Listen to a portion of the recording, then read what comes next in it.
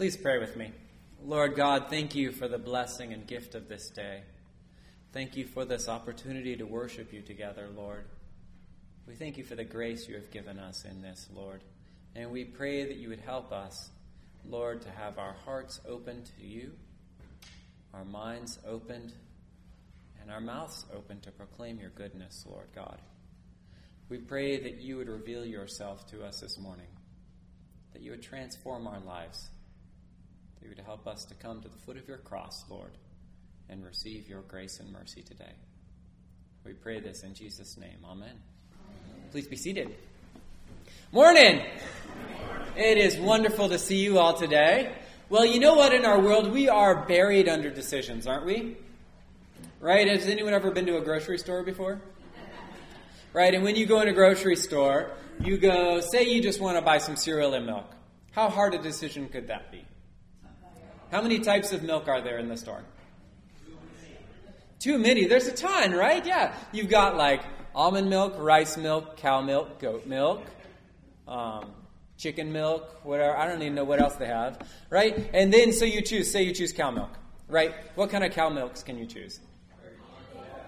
Non-fat 1%, 2%. Full whole milk. Then you can choose organic, raw,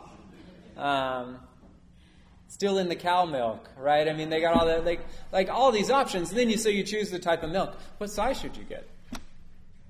Right? Do you go for the value with the gallon size, but it might go bad before you finish it all? Or do you go for a small size where you pay more for the packaging? What do? So many decisions. Then you're like, so you got milk sorted out. Dump it in your cart and you move on to the cereal. How many cereals are there in the grocery store? It's unbelievable, isn't it, how many choices there are? It is almost paralyzing. Right? You find the cereal you might want. Then do you choose like the low-fat version, the high-fat version, the low-sodium, the gluten-free, the generic version of the cereal that you normally eat, or the normal version? The generic, or like the store generic, or what do you do? It's almost incapacitating, those decisions. And then I find for myself, when I do make decisions, I often go back and regret them. Right? I look back and then second guess and say, oh, maybe I should have done this or should have done that. Or when I get into more serious situations in my life, sometimes I find that after I've gone through something, I realize there was a decision point that I didn't even recognize at the time. By my inaction, I made a decision that I didn't even know I was making. And how I wish I could go back. How I wish I could go back in that conversation when that person said something and had an opportunity to respond with grace, mercy, whatever, hope. And instead, I said nothing. And then look back on that and regret it. Anyone have those moments in your life? They kind of stack up on us, don't they? Now, decisions, we are surrounded by decisions. But what if your whole life boiled down to one decision, one choice, one thing you chose to do that could either lead to great good or great evil? Well, that, my friends, is the book of Esther. It's one of the most dramatic and messy stories in the Old Testament, and it is a story of one woman's choice that changed the fate of her people. This account begins, like so many stories we know, with a 180-day party. Right in the midst of this party, King Ahasuerus, or as you probably know him from your history books, King Xerxes, has had a few goblets, too many, of wine. And he calls for his wife at the time, Queen Vashti, to appear before him and his guests so that they can see how good-looking she is. Now, I don't claim to know everything about women, but I'm guessing this is not the best thing to ask. Is it? Right? Hey, wife, come out so all these drunk guys can see how beautiful you are. Right? That probably did not enamor her to him. And certainly from the story, we can see that it doesn't. Because she declines the invitation. She's like, no, thank you. I will not go out in that room. The king's not sure what to do. He's like, okay, well, I've just told everybody she's going to come out. Now she won't come out. What am I going to do? And so he asks his advisors. And his advisors say, okay, king, you need to make a decision. You need to put your foot down on this one, because otherwise all the wives in the kingdom are going to get uppity with their husbands, and it's going to be mass chaos. Right? So you need to send her out from here. You need to, banish her. And so the king does that. He deposes her as his queen, and it's kind of an interesting situation, right? I notice guys are all pretty quiet right now, right? But it's kind of a funny situation, if you kind of pull yourself away from it. But that is what he does. So he gets rid of Vashti, and then he starts a reality show competition for choosing the next queen of Persia. It really is. This is like The Bachelor. I mean, if you were to, it is just thousands of years before, but it is the same situations you see on TV today. Choosing your spouse among a bunch of choices in some really compromising situations. That is what happens in Persia here that Queen Esther is a part of. So in this reality show competition, they bring the most beautiful woman from the kingdom in to compete for the heart of the king. The one who pleases him will be the queen. Into this competition comes a young Jewish woman, Esther, who is put forward by her older cousin, Mordecai, who is raising her. Esther quickly becomes a favorite of the harem eunuch, who takes her under his wing. Now, in order to prepare for the competition, each of these women have 12 months of beautifying treatments that they go through before they see the king. This is like a drawn-out thing. There's multiple seasons of this going on, this show. And sure enough, when it's Esther's night to go in and be with the king falls for her, and she is made queen of Persia.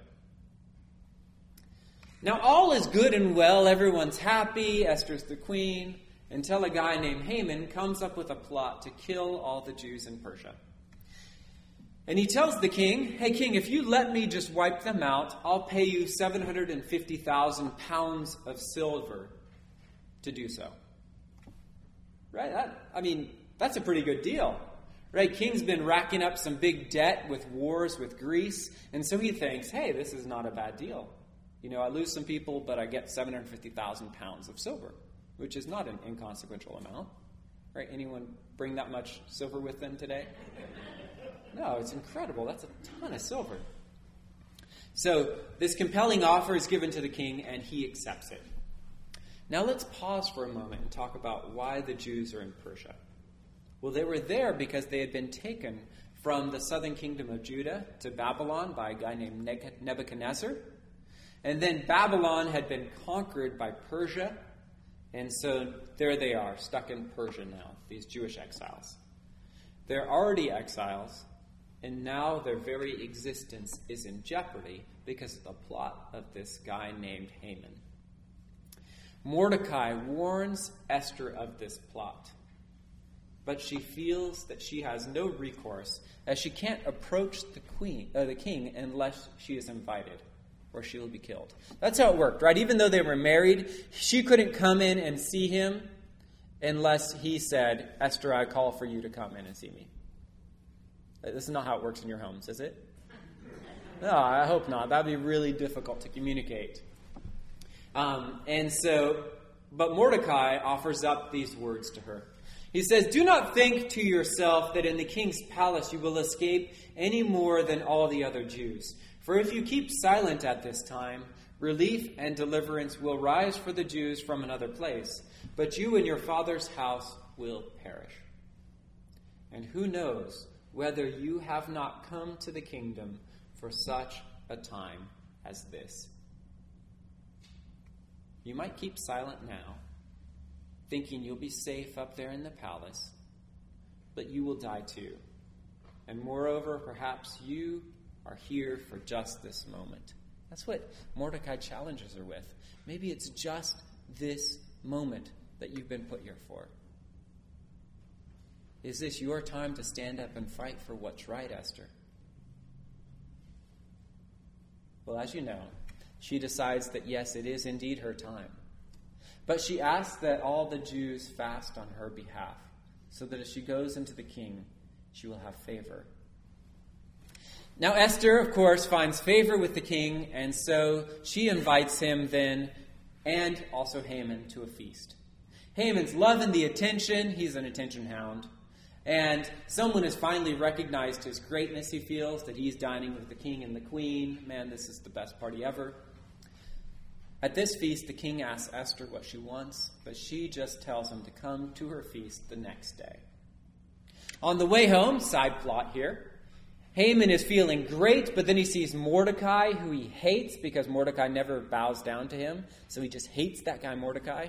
And so when he gets home, he has a plan of killing Mordecai, and so he has a gallows built 75 feet tall to hang him on. This is where I think Clint Eastwood came up with Hang 'em High. Right? This is the original motivation for that. Yeah, 75 feet tall. So that aside, we come now back to the feast the next night. And they're kicking back, having a great meal together, and the king asks Esther what her wish is, to which she says, I only have one wish, king. I want my life and the life of my people. For we have been sold to be destroyed. The king is rightfully ticked about this one, because no one sells the king's wife except for the king. Right? And then it comes out that Haman is the one who has done this. Now the party at this point turns in a direction Haman was not expecting. And at that time, the king's eunuch points out that there's a freshly built gallows at Haman's house. And so Haman is then hung upon his own gallows, which he built for hanging Mordecai. The Jews are then given an order by the king that they can fight back against anyone who tries to fight against them. And they are delivered from extinction at that point. And the Jews still celebrate this feast day. It's called Purim. They celebrate it, I think it's in the springtime. Is that right? Now, that's a convoluted story with lots of twists and turns and lots of messiness and people whose lives don't look beautiful and make decisions that make us cringe. And we don't feel comfortable even talking about all the situations they get into in the midst of church, right? There's some messiness in this story. So what in the world does this have to do with anything else? Well, ultimately, this whole story of Esther boils down to 1 minute, one choice she had. Whether she would choose to try to hide in the palace of the king and trust that she would be okay because she was the queen, or whether she would put her life on the line for her people. Whether she would lay down her life for someone else. She had a decision of self-sacrifice. Would she do that, or would she not? We understand this choice because this decision is at the very center of our faith. Because we have a king who laid down his life for us. Jesus Christ took our flesh upon himself, lived as one of us, yet without sin, and then went to the cross freely to die for the sins of you and me, so that through his death and resurrection, we could be set free from the bondage of sin and death. He fulfilled the deliverance that Esther hoped for. And his deliverance was not merely temporal, as Esther's was, because there was more peril in line for the Jews. Jesus' deliverance is forever. Now, the challenge of the death and resurrection of Jesus Christ is it presents you and I with a choice as well. What will we do? What will we do when we are presented with the cross of Jesus Christ? Will we confess our sins and brokenness to him and receive his grace, his mercy, and forgiveness? Or will we live in rebellion to him, try and seek safety in our own palace in this world that we construct for ourselves? My hope for us is that we will be people who receive the grace and mercy of our Savior, Jesus Christ. And then we'll go out like those messengers that Mordecai sent out to proclaim the deliverance of our Savior in this world. That we'll not keep this decision to ourselves, but we'll share it with others so that they can know what it means to truly be free and forgiven. Let's pray. Lord God, thank you that you step into the messiness of our lives and you offer us deliverance, Lord. We confess to you, Lord, we've gotten dirty in this world. We have gotten ourselves into things we have no business being involved in. Lord, we have thought things and done things and said things, Lord, which are not right. We confess these to you now and ask that you would forgive us, Lord, that you would set us free from the bondage of sin and death,